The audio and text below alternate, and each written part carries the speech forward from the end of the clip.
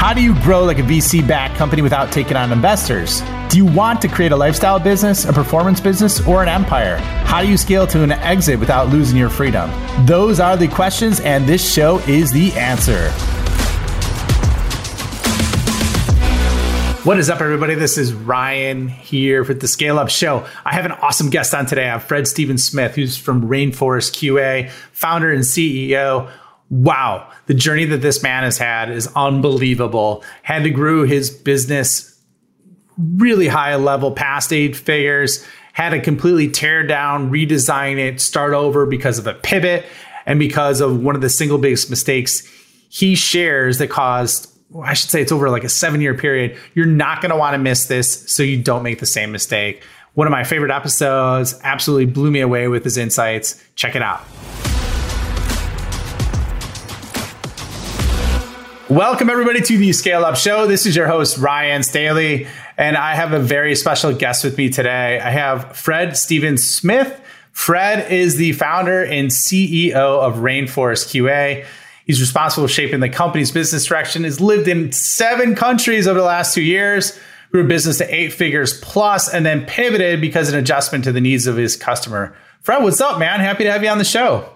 Thanks, Ryan. Pleasure to be here. Yeah, man. I think and this has happened one other time. I think our pre-show might be actually longer than the recording. So we're going to have to be efficient, man. This is awesome, though. So let's do a real quick revenue rundown and give everyone a sense of kind of where you're at in the journey. So where are you guys at in terms of your ARR?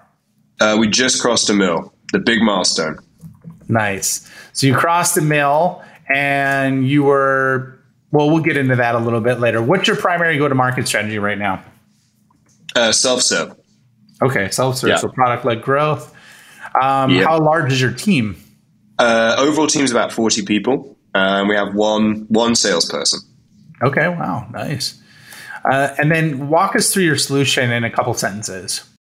Yeah, Rainforest is a no-code QA platform. So we replace QA teams and we give the QA platform to PMs and developers to do QA themselves. And yeah, most of our customers are fast-growing early-stage startups. Wow, that's awesome. And are you bootstrapped or funded at this stage? We are very funded. You're very funded? Is that what you said? Yes.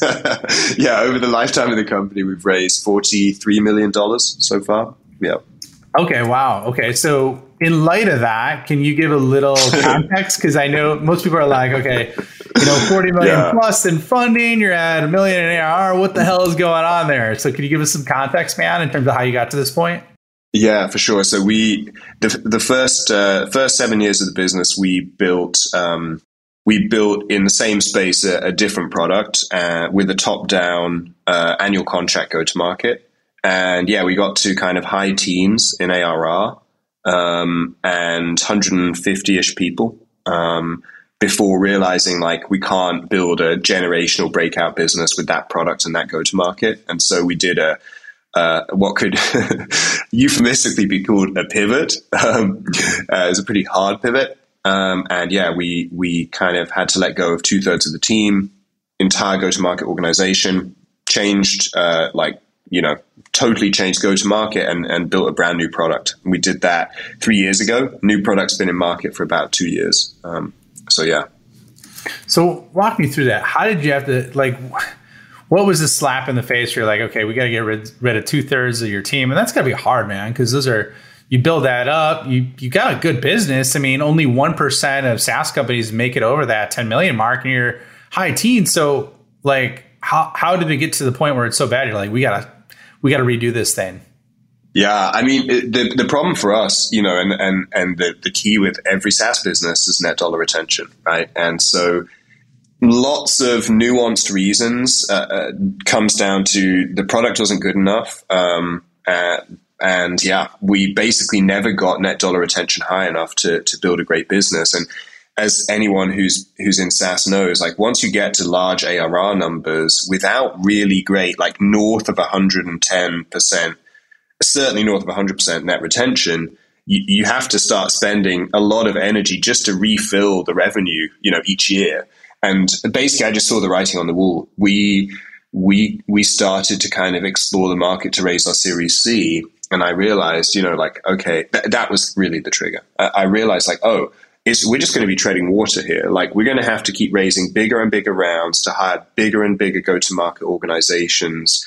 And I realized that, like, look, in the first 7 years of the business, we hadn't been able to do two things. And I think that's a common misconception, right? Like, you can't get product market fit once you start hypergrowth. Like, that just doesn't work. Like, you're locked into the core of the product. And so, yeah, I realized that we needed to do something really radical.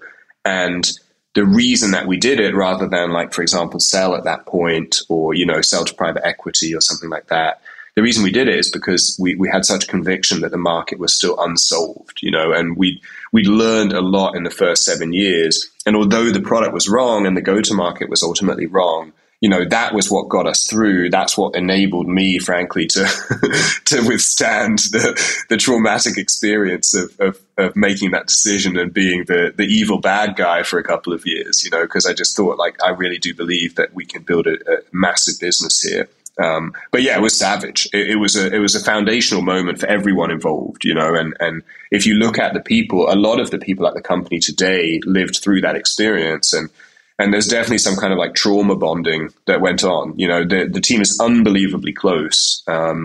And a lot of that is because of having to, come in one day to work and be like, yeah, by the way, two out of three of your friends and colleagues no longer work here, so yeah, it's a hell of an experience, and obviously timely, right? Because a lot of our peers are going through that at the moment. Yeah. So what was your churn at the time when you made that decision? Yeah. So we never really got much above 85% net dollar retention. Oh, okay. So your total, and what was your, like, NRR, or would you call NDR the same as NRR? Yeah. Okay. So net revenue retention never got much above 85%. I think logo was like, 80-ish% renewal or something like that. So yeah, we never, the premise with us was like,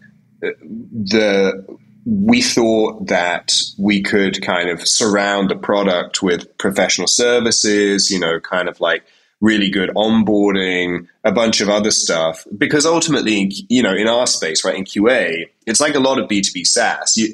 The customer wants to buy an outcome, which is better quality and less bugs, and you want to sell them your shiny platform, right? And it's like, sadly, there's actually a disconnect. Like, they have to do a bunch of work on your shiny platform to get the outcome.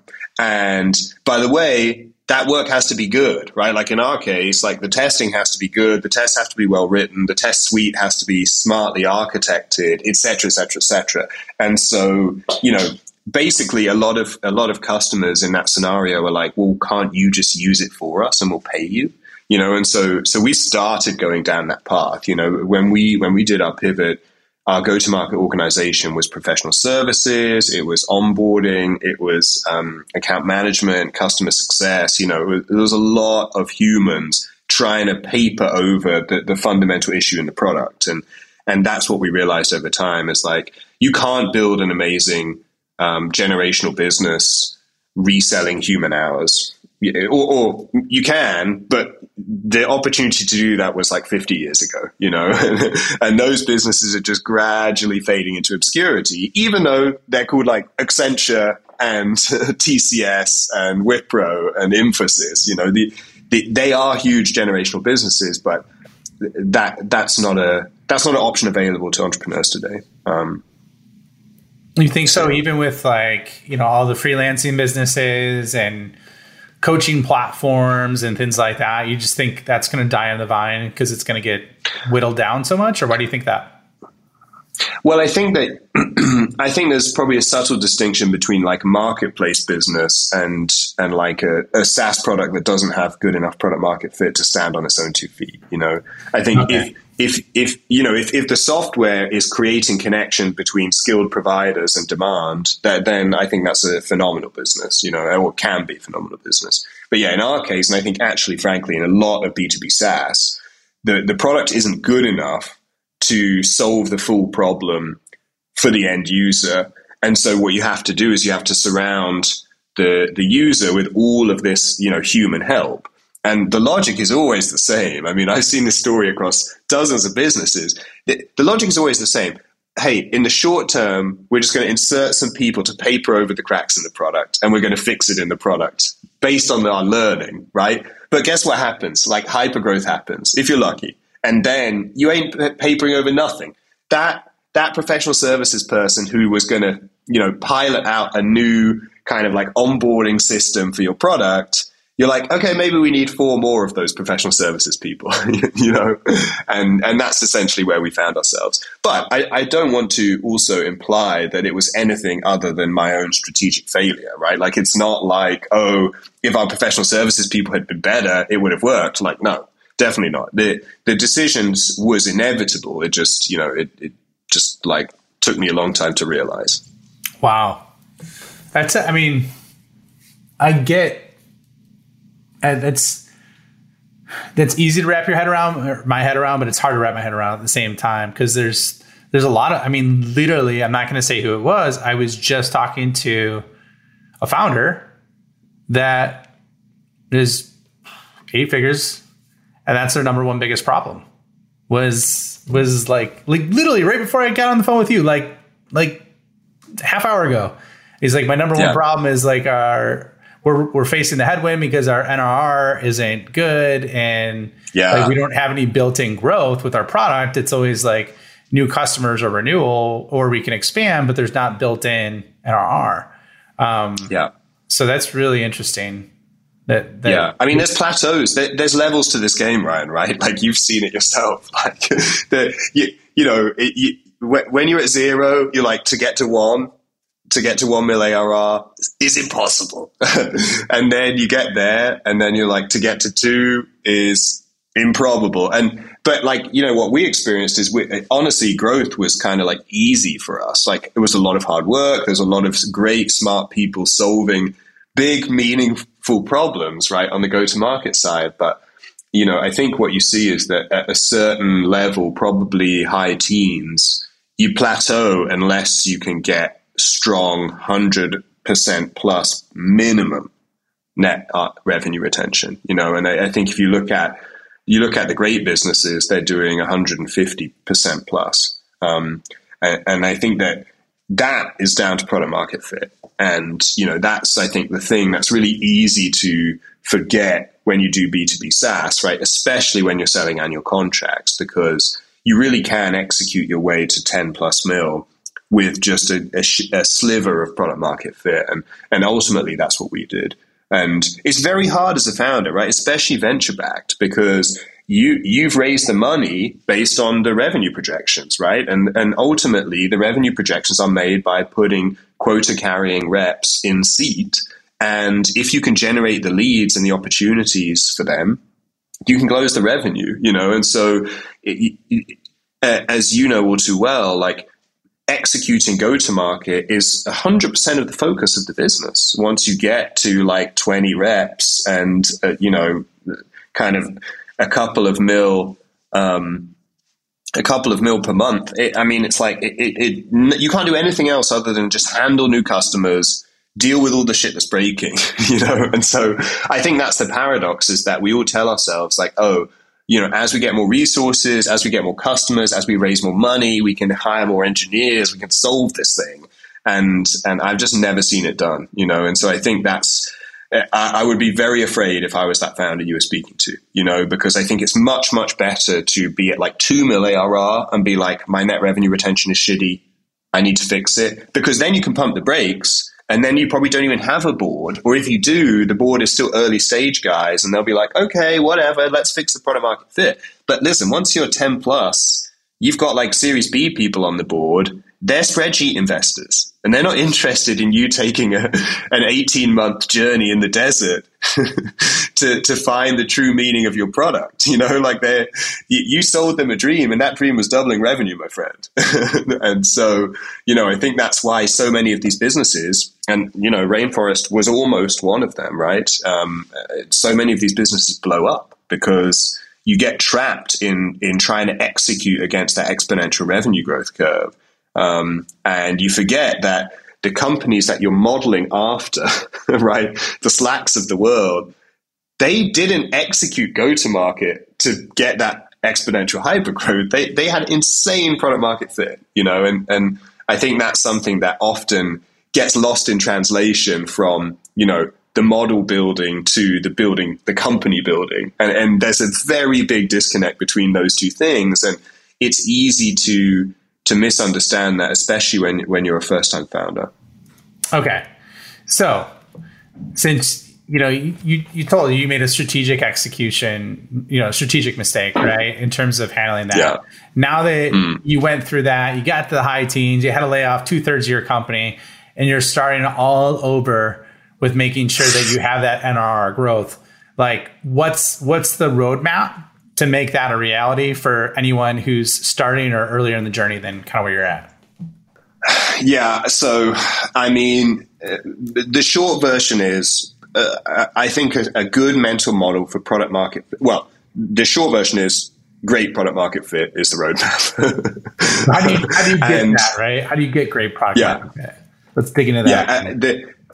So the key point is don't start scaling go-to-market before you have great product market fit. And great product market fit is a single thing. It's net revenue retention. That's it. There's a lot of other stuff, but like that's the truth. That's the score on the door, So as a founder, do not pass go. Do not start hiring sales reps. Do not raise a round of funding against future revenue growth until you have product market fit. And that's the number one thing. Now, yeah, exactly. How do you know that? Net revenue retention. How do you get real quick, Fred? So what's the minimum threshold then you would look for at that stage, like to make sure, like you said, would you say 110%? Would you look 115? Like what would you say is like the minimum? I think at the early days when you're still like when we're looking at like, the first 10, 20 core customers that you're speaking to every week, that all of them by name, they're invested in you, they're early adopters, you got to be north of 120% at that point, right? Because it's probably not really going to go much up. And I think, David Sachs provides some good benchmarks here. I think for him, the great is like 150% plus. Good is 120%. I think world class is like 140 to 160. Snowflake was at 200 before they went public, and I think they dropped down to 160%. But so anyways, all right, keep going, man. You're on a roll. I just wanted a little more detail with what you're talking. Of course. You're on some really good stuff. So. Yeah, the train has left the station. So I think the mental model that I've found kind of useful is to think about product market fit as basically being like magic. And so you're trying to uncover the magic, right? And so your job as an early stage company is to go on a journey to search for that magic. And the output is net dollar retention. The input is experimentation, right? And there's this guy, John Danner, who I think is encapsulated this whole kind of idea extremely, extremely well. And essentially the idea is, what's the tightest experimentation loop you can get to? If you go to John Danner's Twitter, his pinned tweet is his product market fit matrix framework thing. And go and read that and copy it. How do you spell that? I didn't. Danner, John Danner. Yeah. He's a founder. Now he's a VC. He's extremely good thinker on this. But yeah, in essence, it's searching for the magic. And so I think the point is this. You can't really create product market fit. You can just uncover it. And so it's a subtle thing, but if you think that you can get to product market fit by building features, for example, you can't, right? There's not like an additional feature that is going to suddenly make this ultra compelling. Like most ideas fail and most startups fail because most startups never get to strong product market fit. And the reason is because like in most cases, there's a little hint, there's a little flame, right? Like, oh, this idea is interesting. People have this problem. Lots of people are like trying to solve the problem. They'll talk to you. They're interested in it. They'll use it. They'll even pay for it, right? But it takes something really special to build an amazing business. And there's so many dynamics. A lot of them can be measured through kind of like a go-to-market funnel, right? But at the end of the day, it boils down to net revenue retention. And so basically, you got to go on a journey of constant experimentation and look at what works and double down there. So for us, the first version of Rainforest was like no-code crowdsourced testing. Okay. And that's the thing we scaled, that's the thing, that we went kind of to the moon until we didn't. And, that's the perfect example where like there was a hint of product market fit there, right? Like obviously. And a lot of that was about the value prop. VPs of engineering hate QA teams and they all are unsatisfied with their quality. So it's kind of easy to sell them like, hey, pay us 60 grand, you'll get better quality through this platform. And they're like, hey, why not? I'll try it. Like, let's do that. But, what then comes to pass is that it doesn't actually solve their problem in a high enough percentage of cases to get to 120% net revenue retention, right?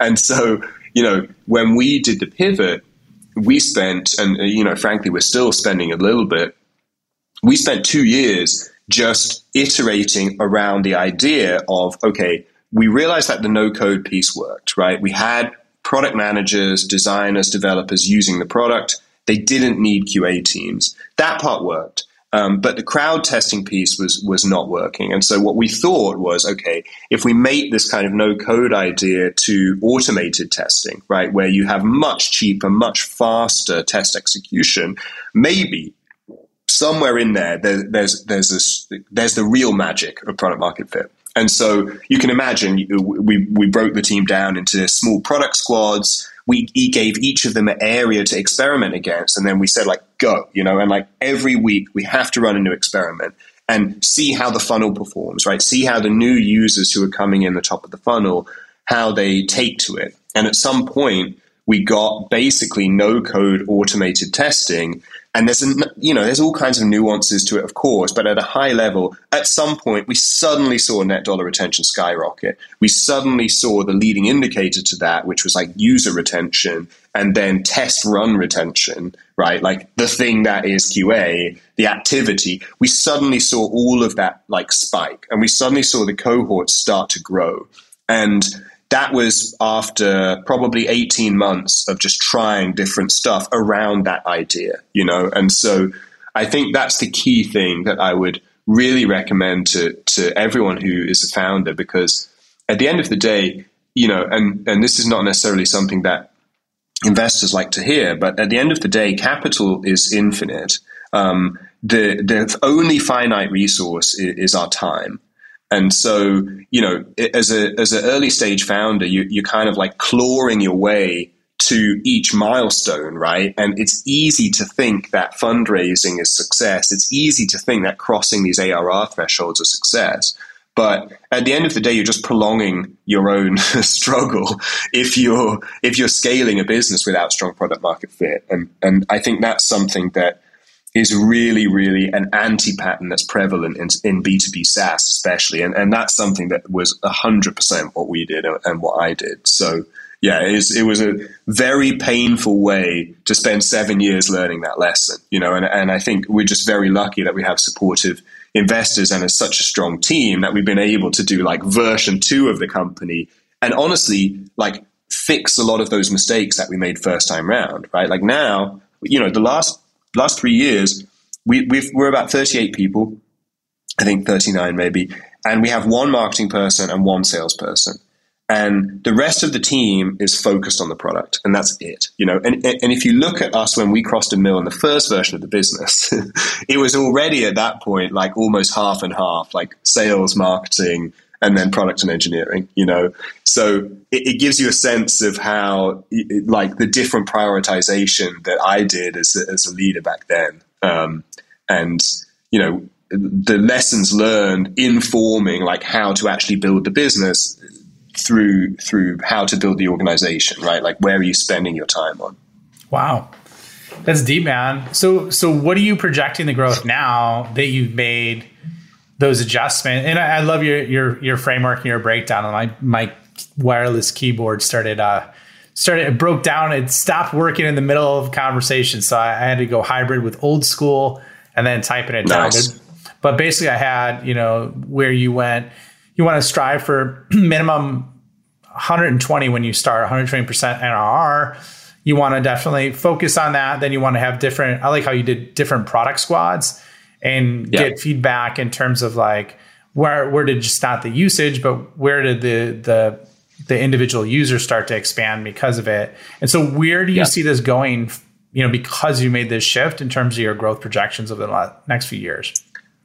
Yeah. I mean, so for us, it's all about, like, for me, it's all about protecting the organization from shifting away from that experimental iterative phase, right? Because what we see in our business is our overall net retention number is really good, right?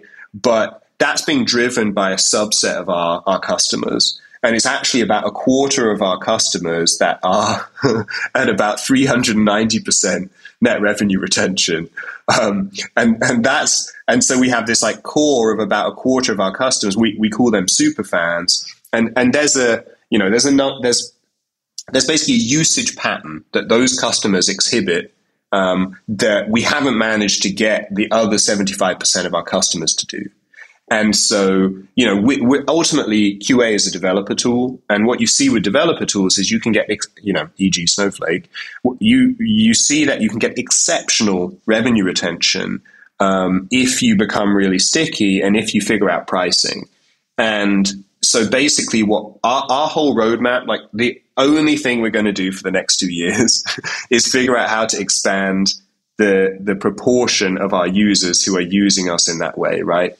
And that's it. And so, we do have some obviously we have like cash planning and cash models and everything else. But from my perspective, the only reason that exists is to make sure we don't run out of money and to make sure that we can raise money. But like the actual job is to improve the quality of that product market fit by expanding the proportion of people who are like super fans.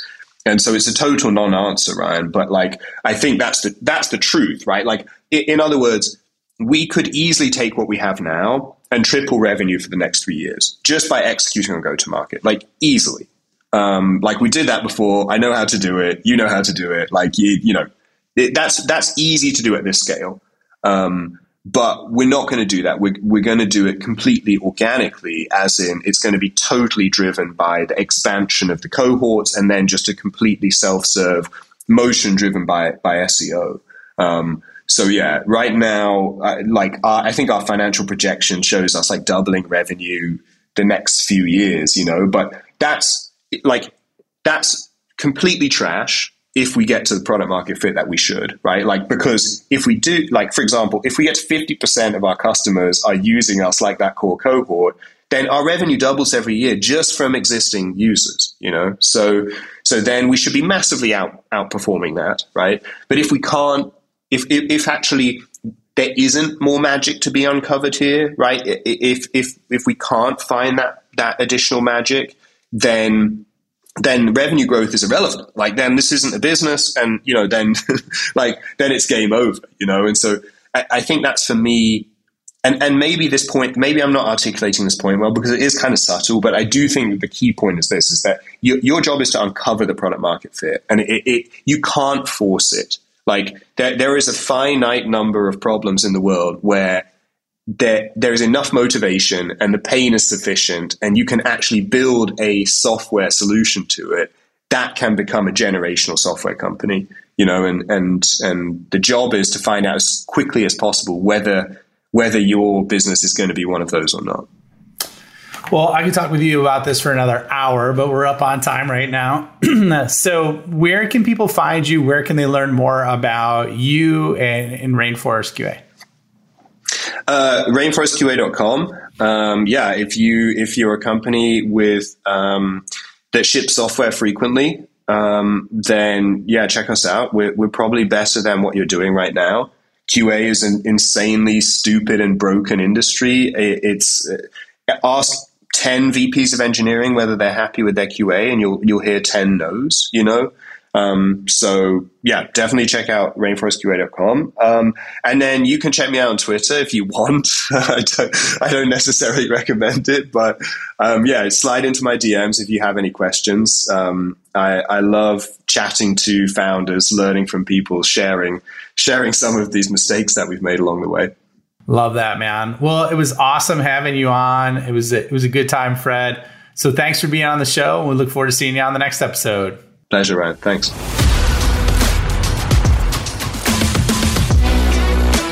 Thank you for checking out the Scale Up Show.